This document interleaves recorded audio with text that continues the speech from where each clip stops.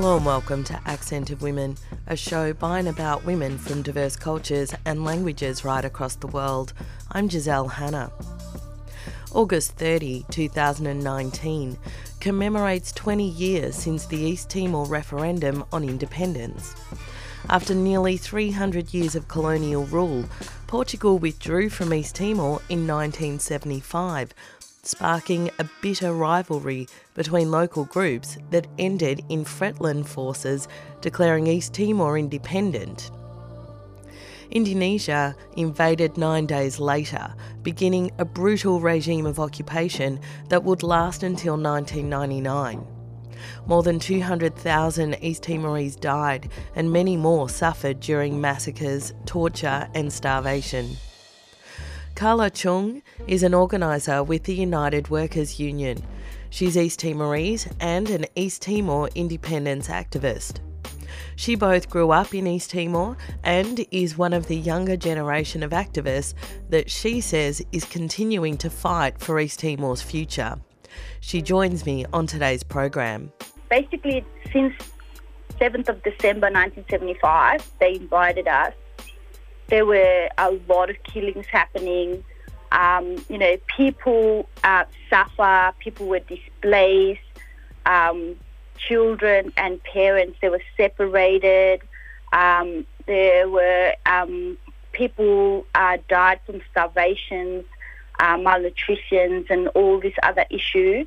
But by the time we get to the 1980s, Xanana Guzman at the time did a campaign and call to all the people in East Timor to unite, and it's known as the Union Movement of Timor for Independence. And I remember I was a kid, and there were like cassettes of his call for unity happened during that time. And so when the people stand up and unite, it makes us very strong. And it's also, we didn't actually just, our struggle went supported by our very strong comrades all over the world, people who give us international solidarity. And, specifically like Australian people.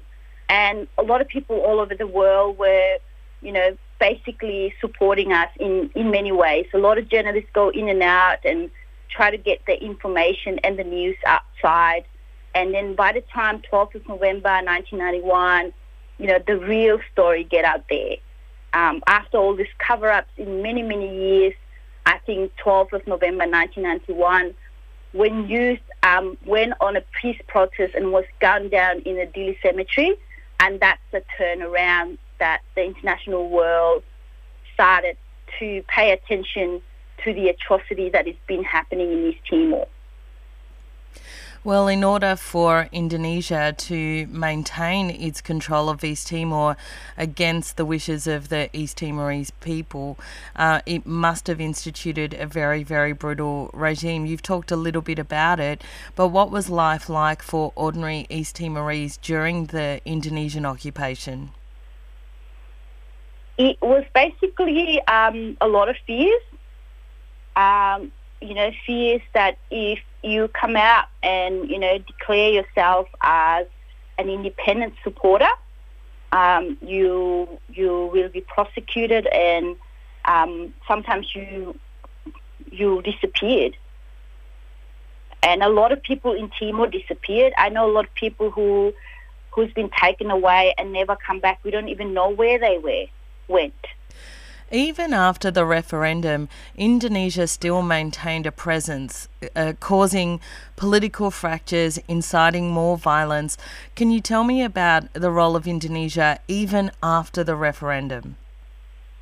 Well, to be honest with you, I think it's a terrible, big mistake that was done by the UN and the international community for trusting Indonesian then to secure the peace during the ballot time and after.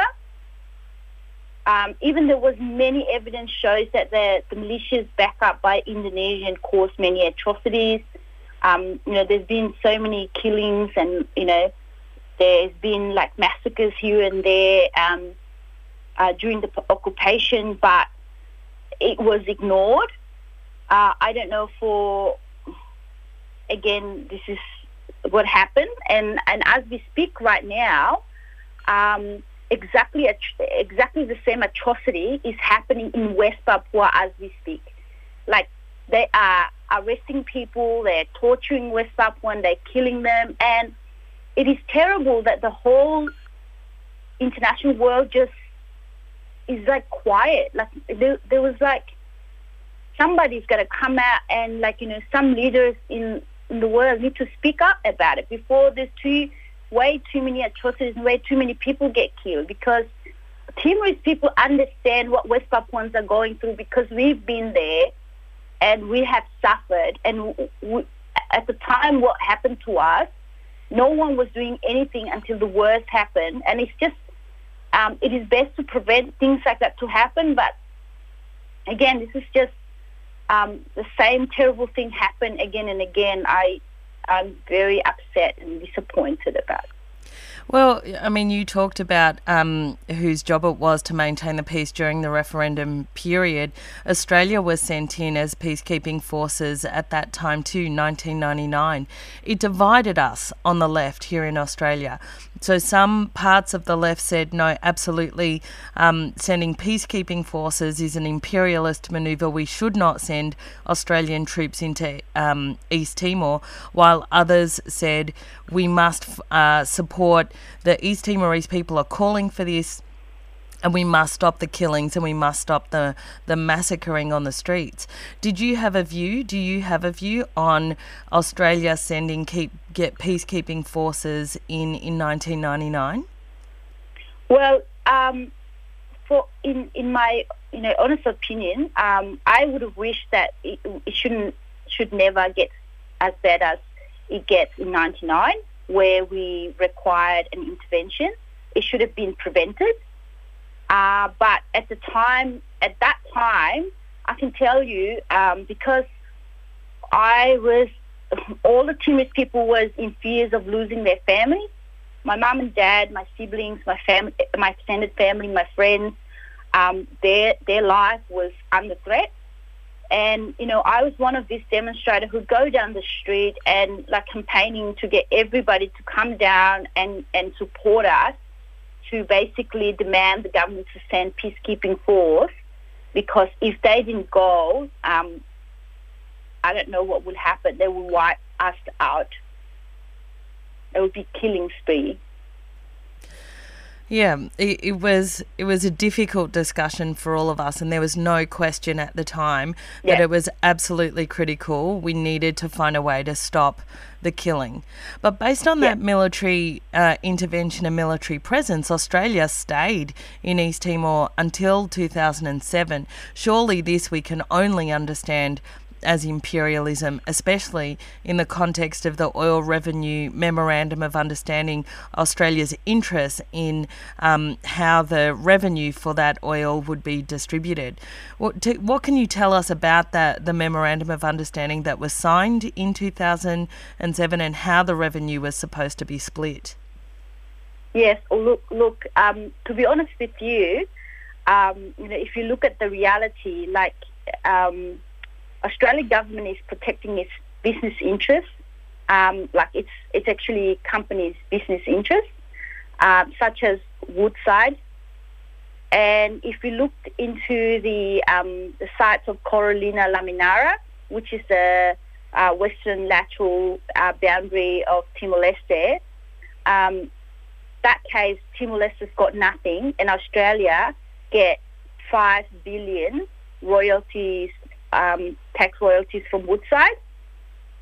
And then in the sites of Bayu Undang, which is Timor-Leste got 90%, while Australia get 10%, but it should be 100% for Timor-Leste under the UNCLOS if we go median line, where Australia shouldn't have anything. And then in 2014, ABC Four Corners did a bit of a kind of like a touch on the Helium Plan, which might belong to Timor. But, still, Timor in such a weak position, basically we don't have all the human resources to kind of, help us to win over Australia. And that's a reality for us. It's almost like everything that might be ours is not ours, and it's sad. And then if we talked about the new treaty, then I can tell you more about it. We will talk about the new treaty in a moment. I want to talk just a little bit more about this, the Memorandum of Understanding and the pressure that this tiny country, East Timor, has been under because of those oil reserves. So what you talked about earlier about your mother saying oil was East Timor's curse. So in 2012, I want to talk about Witness K, obviously. So Witness K was a whistleblower who came forward in 2012 accusing Australia of spying on internal cabinet meetings of East Timor in order to gain an advantage in the Timor oil negotiations. So what you were talking about in terms of how unfair the split was and how Australia took an interest, but if it was done on the median line between Australia and Timor, Australia would be entitled to nothing. At the time that the news broke out about Witness K, were you surprised that Australia had conducted itself in this way to gain that economic advantage over East Timor? Not at all. It's a typical colonial dominant style or approach, where it's not a surprise at all. Even like right now, what the government's dealings are towards Witness K and Bernard Collaery, to the Timorese people, Witness K and Bernard Collaery are the heroes because they're speaking out the truth, knowing the fact that Timorese people are very poor. We are in need of the money that is ours to build hospitals, to build roads, to have a better education, and to feed our children. While Australia, such a rich country, do such a terrible things in the name of profits or money. And the worst thing is, Witness K and Bernard Collaery, they have to go to jail for speaking out the truth, for coming out with good conscience, for protecting the Timorese people's interests, because they know East Timors are really poor. We need the money. Australia doesn't need it. And, what the Australian government currently is doing by trying to prosecute them and, putting them into court, and this is just a tactic of scaring people to speak the truth in the future about any wrongful conduct that the government is doing. And on community radio stations right across Australia, you're listening to Accent of Women. I'm speaking with Carla Chung from the United Workers Union. She's also an East Timor independence activist. We're discussing East Timor's future in the context of the 20-year anniversary of the independence referendum. Well, let's talk a little bit about the poverty that the people in East Timor live in, because, whilst Australia is strong-arming East Timor over oil revenue and so on, we know that the East Timorese are suffering crippling poverty. What has life been like in East Timor in the 20 years post-independence? Well, Timor, after all the struggle, we're trying to do our best. We're trying hard to do our best to build our country from ashes. Because when the militias left, they burnt everything. We were left with nothing. But I'm just coming back from East Timor, and I can see that, people are building their house, things are happening. But but we definitely need to build our education sectors. We definitely need to have better, health systems, to put more money in the health systems. Because right now, I can tell you, like, our general hospital, we don't have, we don't have the advanced facility or equipment like, general hospital in Australia. So we need to, build those. We need to build better roads, better school system, and, give people better wages so that they can actually bring home the money and feed their kids. And it's just like doing everything that we could to make changes to the people's lives. So tell us, what is the status of the Timor oil negotiations now? I know that there has reached a final agreement. Is that final agreement fair? Not fair at all, because I think I was reading under Article 10 of the treaty, it says that both of the countries should never claim any compensation, which means for Timor, for all the things that was taken unfairly, all the things that belongs to us, the oil, the gas that was taken from us in a really bad way, like, basically Australian governments are stealing from us, which means we can't claim compensation. It says basically you can't claim compensation at all. And that it's also say that Australia's getting 30% out of the split of oil and gas, when it should have been like probably about 95% to 100%. If it's under, if you go back and if the UNCLOS median line was to be established, it's probably 95% to 100% should belongs to Timor, not 30%. This is specifically to the side of Greater Sunrise. So why did East Timor then withdraw its case against Australia in The Hague? Firstly, what was the case about?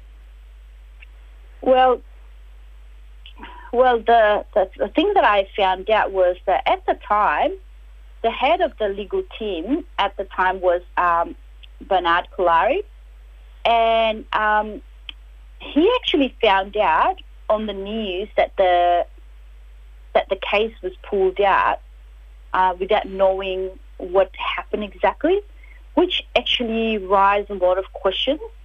Like, I kind of had this kind of gut feeling that if the case was to proceed through, it would have benefited Timor in the long run in terms of like having more advantages, sort of like more advantage to the Timorese government. Basically that because the obiter dicta, which is the reason that would be shaped around why the decisions are made, will actually help Timor establishing all the lines of looking at to make sure that how the lines are split. I've actually think that some foul play is happening, but maybe that Australian media should put into some kind of investigation into this, because it would be like a big question to ask if you have a head of legal team and this person who's a head of legal team don't know what happened exactly at the time that the case has been pulled out. My question is, as a Timorese Australian, is that for the benefit of Timorese kids for the future, we need to know who authorised for the case to be pulled, why the case needs to be pulled, and what was the reason behind the case need to be pulled, because that's just a really good thing to investigate on, because I think it's just really dodgy, because if we have the case decided, then I believe that Timor will benefit a lot from the decision. because most of the reason for the decision will be written on black and white.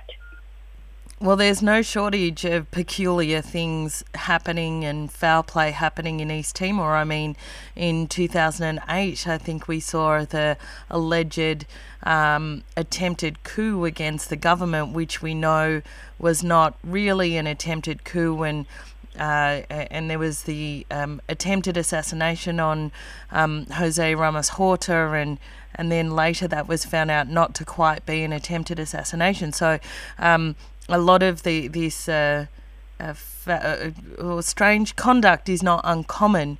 It just goes to show how desperate capitalism is to maintain the use of oil, a depleting natural resource, but to maintain the use of that oil and the lengths that it will go to keep that in play.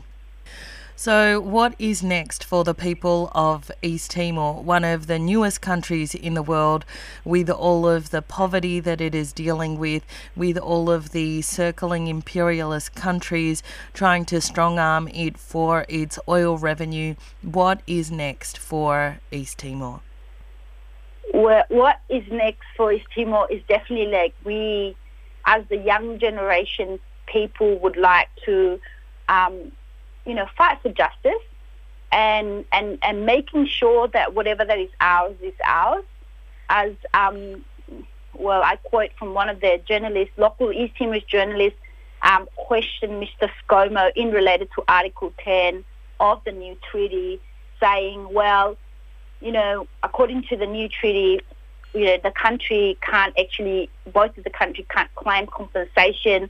So what will happen to whatever all the oil and gas that was taken off Timor that was not belongs to Timor? Will Australia give it back? Basically, Mr. ScoMo said with no shame that Australia would not give it back to Timor, even though it actually belongs to us. They would not give it to Timor voluntarily. And I think that it's the Australian government who wants to take from us. And I know the kind-hearted Australian people will not allow this to happen because they're always in support of us, and a lot of our comrades will help us to make sure that justice is served. And until justice is served, it's not fair for everybody. It is not good for Australia in the international sort of arena for doing that, and it's really bad for Timor because we needed the money. We needed to build our country to be a better country, to be a healthy country, to be a country that is able to stand on its feet.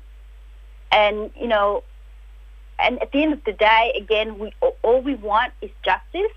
We want what is belong to us. We want Australia to be fair, and we call Australia as a fair income country. So please do show it to us. Show it to the Timorese people what a fair income country Australia is, not just a slogan, but just do it by the act, because at the end of the day, the act is louder than just a slogan. And I know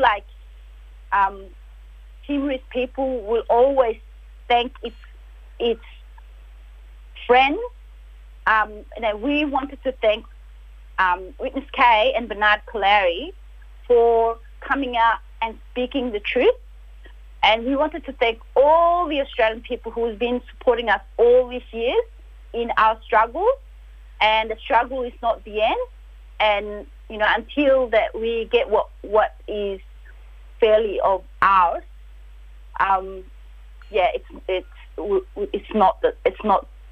we're not going to stop, basically. So Timor need everything they have to be able to grow. Well, thank you so much for your time on the program. Was there anything you wanted to add? Well, to be honest, I actually still ask for the Australian community, the Australian people, to be